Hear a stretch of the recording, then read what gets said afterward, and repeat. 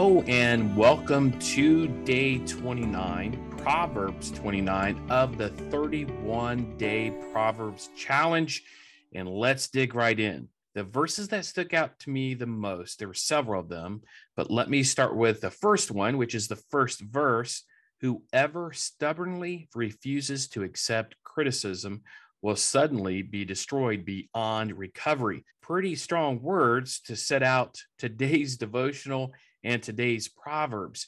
But thinking about this verse, thinking about criticism, constructive criticism, someone that is instructing you because they want you to improve, they want to encourage you, inspire you, or correct you from going down a path of destruction, meaning that we should be willing to accept criticism from people who love us, people who want the best for us. And if we are stubborn, if we refuse it, this proverb says, suddenly you will be destroyed beyond recovery. So it's good to accept wise criticism to help you grow, improve, and be a better person, right? We scroll down some other verses that stood out for me. 11, fools vent their anger, but the wise quietly hold it back. Sometimes it can be easy to get angry and frustrated and worked up. But it clearly states here in 11, fools vent their anger, but the wise quietly hold it back. So it's wise to not be quick to anger, right?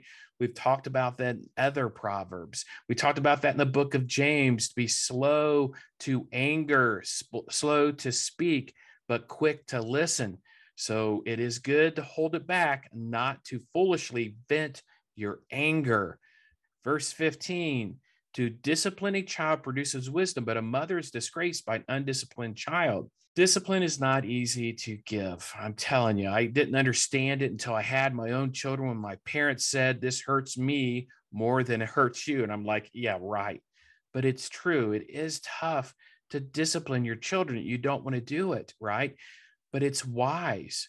To discipline a child produces wisdom. They need boundaries. They certainly need wisdom. And if they compromise those boundaries, if they're rebellious, defiant, you have to lay out guidelines and boundaries. You have to teach them wisdom, and disciplining them, giving them course and structure produces wisdom. But a mother is disgraced by an undisciplined child. An undisciplined, unruly, rebellious child will disgrace a mother. Verse 17, it carries it on further. Discipline your children, and they will give you peace of mind and will make your heart glad. Verse 20, there is more hope for a fool than for someone who speaks without thinking. So yeah, that goes in line with the verse 11. Fools vent their anger, but the wise quietly hold back, right? There is more hope for a fool than for someone who speaks without thinking. It is not always easy to think before you speak. Unfortunately, a lot of the time, people only listen to reply or listen to get their point across. I strongly believe, and it's not always easy, I get it, but first seek to understand, then be understood. If you first seek to understand, you may realize the outcome of what the person is trying to convey is not what you think it is. Allow them to speak. So don't always think, you don't always have to have the first word or the last word. Seek first to understand, then be understood.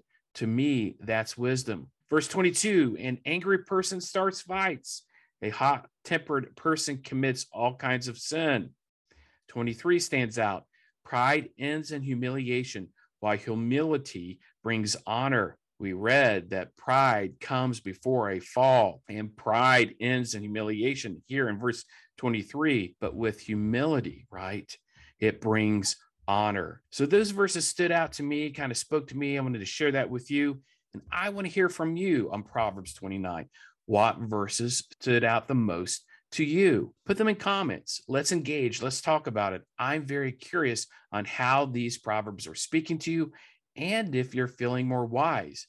We only have 2 more days to go before we end this challenge, and I want to hear from you. Make sure you comment, that you like, you share these videos and these podcasts, and do not forget to subscribe. Please subscribe, and we'll look forward to seeing you or seeing your comments here on the next two Proverbs for Proverbs 30 and Proverbs 31. Till then, may you lodge each day with purpose, navigate with principles, and explore with passion.